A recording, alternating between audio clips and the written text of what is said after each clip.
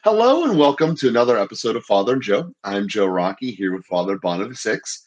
And Father, we obviously talk about the relationships we have with ourselves a lot because they're kind of the foundations of how we go out and present the rest of the world.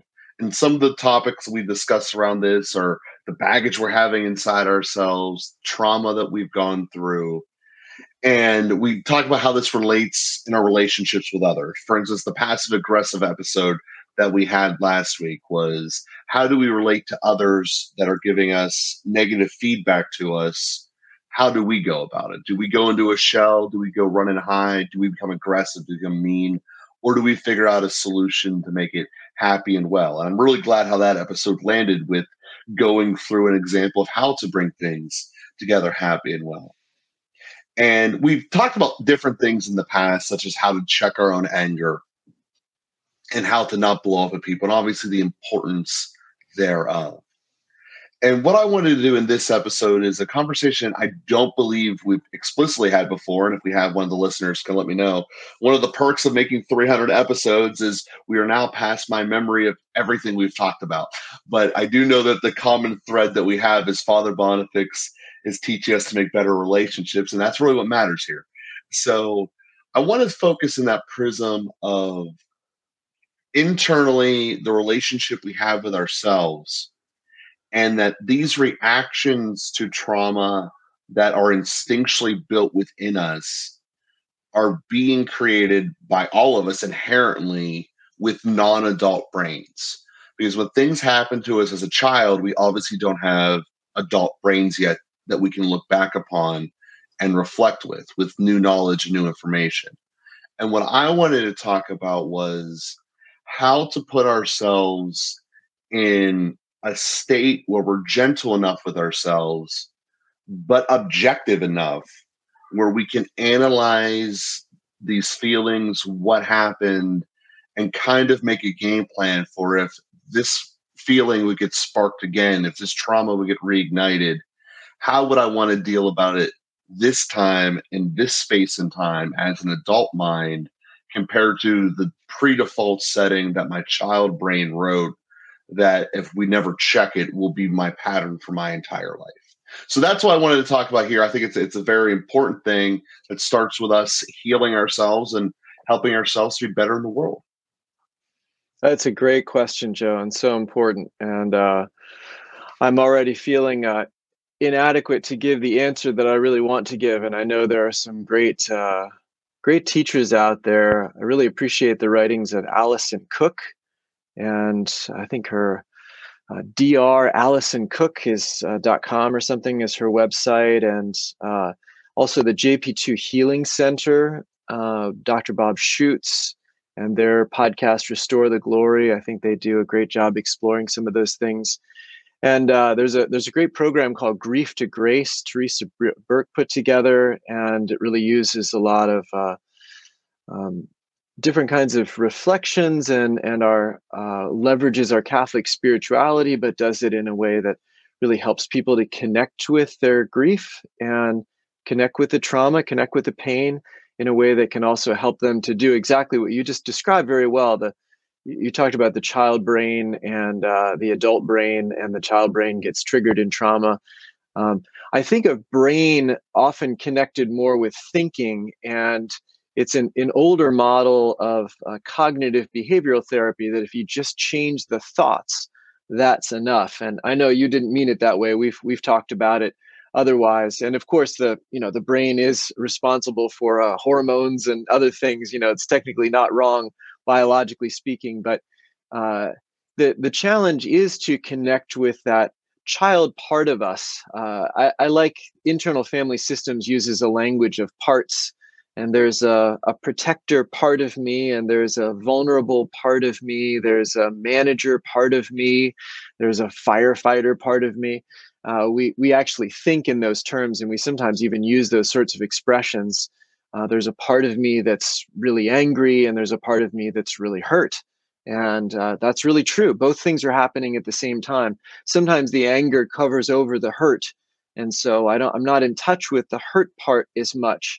And I have to help the anger to settle down a little bit in order to get in touch with the hurt. And those are some of those internal dynamics that are uh, uh, an aspect of the complexity and the richness of human life, that we have all of that, and it's really important to be able to connect with it. But anyway, I just mentioned a couple of other resources there, what we're able to do in a few minutes, and will hopefully stir the interest of our listeners, and will hopefully be a healing podcast, an enlightening podcast. I had to smile when you said a little earlier, our last podcast was passive aggressive or something like that.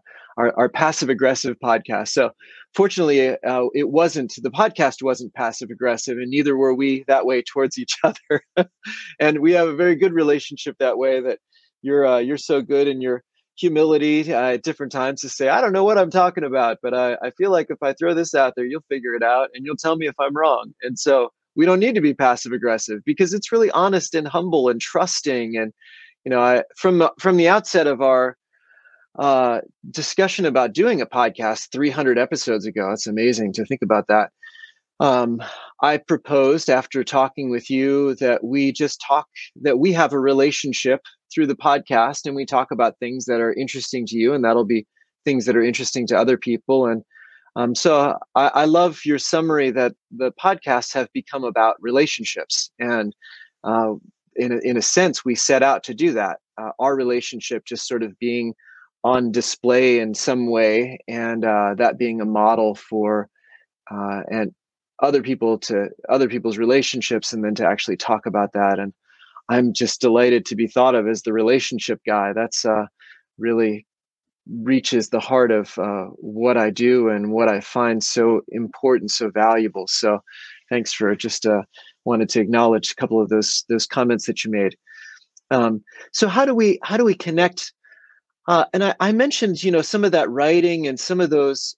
Grief to Grace is a 5-day retreat. The JP2 Healing Center does a lot of things, healing the whole person, restoring the glory, and different kinds of retreat experiences. I think those are really helpful. There's a way that when we take ourselves out of our environment, we put ourselves in a new environment, we give ourselves the space to kind of focus on some of the internal dynamics, what things get triggered, where I get hurt, how I react, what situations bring that up in me, what puts me into the child brain as you described it, or what activates those child parts when I get blended with particular protectors, is the way that they would say it in IFS. And so just being able to take the time apart and focus a little bit of attention on that is really helpful. Now, the other thing is that when we're not triggered, when we're kind of floating along nicely and there aren't problems that are coming up. And when I say triggered, I'm just thinking about you. We were talking about scheduling, and you mentioned your son, takes a nap in the afternoon, and it just made me think of the chaos that a house with children can sometimes stir up. And I think of some mothers that I know who, when the several children are kind of out of control, and it really hits some things in them that they feel overwhelmed. And maybe that's a connection to a childhood house where there was chaos, or sometimes a childhood house where the one or another parents were a little bit unstable, and then the child learned a defense of, if I'm okay, everything will be okay. If I do everything right, everything will be all right. If I'm perfect, then mom won't be angry. And that taking on that kind of responsibility at a young age, and also being very sensitive to changes in moods and the kind of chaos that can set mom off, and the disorder in the house. And then as an adult, when they're in a situation where the children are out of control, and or just being children, not even out of control in a kind of extreme way, but the house is messy, things are crazy, and the mother feels like, I can't get it all together. And then it hits this place of pain and helplessness. And the fear, it really brings up a fear of, like, my mother is going to freak out on me. Now, we wouldn't even bring that into a conscious thought necessarily. And we would identify it as a kind of irrational thought. This is her mother's not even in the picture. And yet that kind of pain gets triggered, and then I try to take control, and then maybe taking control means I start yelling, and then I have this kind of like, I hate myself for yelling at my children, and my heart is being torn apart by this, and then I'm trying to hold down the anger, and then I'm just feeling terrible about myself, and I start to get depressed. And you can see how there's just layers of things happening there. And so I hope I'm saying that with enough gentleness and reverence that it might be hitting some of our listeners. And I hope that you're hearing it with a lot of acceptance and understanding, because wow, to carry around some of those wounds and to have some of those sensitivities to be in that kind of situation is really hard. And those things aren't willed, and we can't just make them different by trying harder or telling ourselves to stop it. Yeah, and if you look at that example, it's clearly not one you made up. There's a lot of people who go through the world thinking that they have to pitch a perfect game every single second of every day, and it's not feasible. And one of the things that came to my mind as you were telling me, it was the visualization I saw in a presentation, was that the amount of real estate that our brains have devoted to logic compared to feelings is not even close to the same. We are much, much more devoted to feelings. And a side thought I had while I was going to this, you know, I've never seen like a wild animal like contemplating feelings. They're always just acting on instinct. Like the raccoon gets a light shine in his eyes, it freezes, and then it runs. Deer are the same way. I never really see them like looking at me and contemplating, like, where is that light coming from? Why is it so bright? Why is it shining at me? But this is something that we have that obviously makes us as unique. Just a random side thought that might not really go anywhere, but to the point of having to be perfect.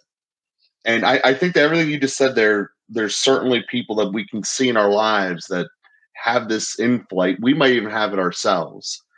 And I think it's important to connect the other part of what you said in the beginning here of looking into consciously creating a space that is going to give you the ability to gently internalize and ask these questions about what's going on. Because if you talk to someone who is in that zone, they're not going to think anything's wrong with them. They're going to go, look at my numbers. They're perfect. Like, they're awesome. I'm getting things done because I'm constantly grinding. That's why I got straight A's in school. That's why I did all this, that, and the other. Everything is like this. And what I want to talk about is not to grind the problem, but to analyze, say, like, okay, we're in a situation where things aren't broken or explicitly bad. We're not in the obvious, we're blowing people up. We want to, burn things literally to the ground. We're not in that state of anger. But this example of basically burning ourselves out through stress of perfectness is real and common.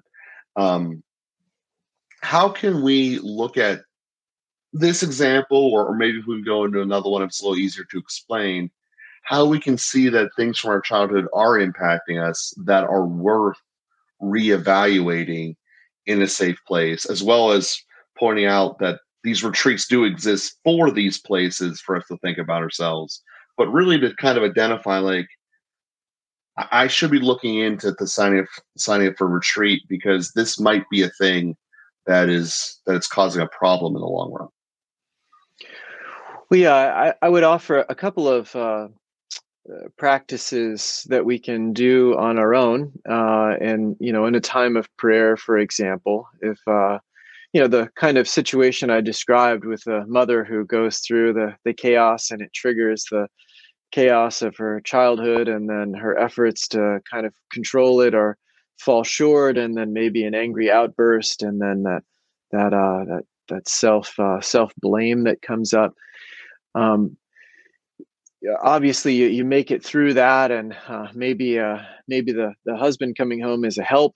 Maybe the end of the day and the children are in bed is a help, and there's a settles down the environment a little bit. We tend to run away from those negative feelings and try to pretend that they don't exist until they come up again, and we're overwhelmed again by them. To be intentional about it and to revisit from that more safe place where we can be a bit more in control of the process. It's not in control of us. And then just to press into it, what is this feeling that I'm having? And can I give it a voice? What does it want to say to me? Is a way of thinking about that. This maybe this kind of perfectionism. Why? And I could sort of ask that perfectionist part of me, what are you afraid will happen if you're not perfect? And sometimes the spontaneous words that come out, mom will be angry at me. It's like, oh, okay, well, so that's connecting there. And then sometimes that can help me to connect to a little child. The mother realizes there's a little girl in her who's still afraid of her mother's angry reactions, and then she can connect with that child and be a little bit curious about it, have some compassion on herself. So those are the kinds of postures that we take towards ourselves, not a sort of like, I got to fix this or else the house is burning down and everything is terrible. So those tend to be their own kinds of protectors. And then getting a little distance from them, what are you afraid is going to happen if you don't fix this, if you don't address this? So we can find spaces to feel the feeling, to talk to it, and find out what it's trying to say to us. You mentioned animals, so there are actually interesting things that happen with animals. They do go through some of these kinds of trauma cycles. I mean, you probably have seen a dog that's been beaten, and it reacts to things that it shouldn't react to. So it's highly triggered for fight or flight. So animals also get traumatized and triggered by things. Animals don't have the capacity for self-reflection, and so they don't know why they're getting triggered. So what do you do with animals? You need to connect with that part of them, and the part that's fearful of you, you have to develop trust in again, and you do that through a lot of gentleness. And in some way that's what we're doing with ourselves, but we're able to do it with ourselves, and in a way that animals aren't. We also can be greatly helped by other people. And something like Grief to Grace is a way you have trained professionals. There are therapists, there's usually a chaplain, and then there are volunteer team members who have gone through the retreat themselves and understand the dynamics of it and are well formed in it. And they're able to help you connect with that place in yourself where you feel that pain, or where that emotion rises up, and they're able to bring you into dialogue. So there's a way that we can find ourselves connecting with the pain of a little child and start interacting out of that with someone who is taking care of us. And like, I'm just so afraid of what's going to happen, and the emotion can come up and the words come out, and then you're really working with that part of you that needs to be loved, that needs to be brought into relationship, that needs for those early experiences with mom to be reformed, to be brought into the present, that we don't get stuck in the past. Like you said earlier, I thought that was very well said. We don't want to get stuck in the past, but we want to bring those parts of us that have been hurt in the past, that are stuck in the past, into the present. But then we have to connect with those places emotionally, and we can bring those places into relationship with someone. So that's the process of sort of unearthing and understanding and relating. And then that's a process that takes place over time. You can think of um, this stuff is kind of written in our flesh. Thoughts move quickly, but emotions move slowly, and emotions need to be kind of opened up and felt, and they need to grow. There's something organic there that has to grow and change over time. And so that's we have to be patient with that process as well. As I said, it really works best when it's in relationship, and this is in some way what therapy and transference is doing. And when we're connecting with a therapist, a counselor, we're having a chance to work through some of that stuff that sometimes we can't even, even taking the time, stepping aside, going apart from our lives, we just can't connect with those things. They're too painful. They're too difficult. We don't know how to get into that. And so having another person who can help us is always a great value, not an absolute necessity, but always a great value. But then we have to carry on the work ourselves in between times, and connect with those parts of us. So it's good work, hard work, healing work, and certainly very worthwhile. Yeah, and if we think about it, just kind of going through the example you gave there of how easy it is for us to be growing up under the fear of having to be perfect and then becoming the one who makes that happen upon our kids around us. And it's really easy to see how this generational problem can just keep repeating itself naturally. And it does take a conscious effort that if there was something that you didn't like in your childhood, to figure out if that is within you now and you're exhibiting outwards, because we have the ability to control what we pass on.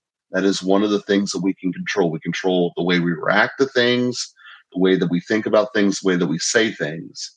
And it's an invitation to go and reflect upon ourselves and then go to a place of prayer or a retreat and really try to figure out what's going on, and then if necessary go to long-term helpers, like the type of therapies that exist and stuff like that. So we do hope that this episode has helped people, has opened up possibilities for improvement that will not only just affect yourself, the relationship you have with yourself, but the relationship you have with everyone else, and always recognizing that it's always underneath the umbrella of the relationship that you have with God. And everything, basically, as long as you put the effort in, will be paid out multifold at the end. So we thank everyone for listening. Please continue to share us, subscribe to us, and let us know about the other people. If you have not, leaving a review is a way that Apple and all the other little places that our podcast is at let them know about us. So please let us have a review on your service so that we can move forward and help getting to more and more people. Thank you very much.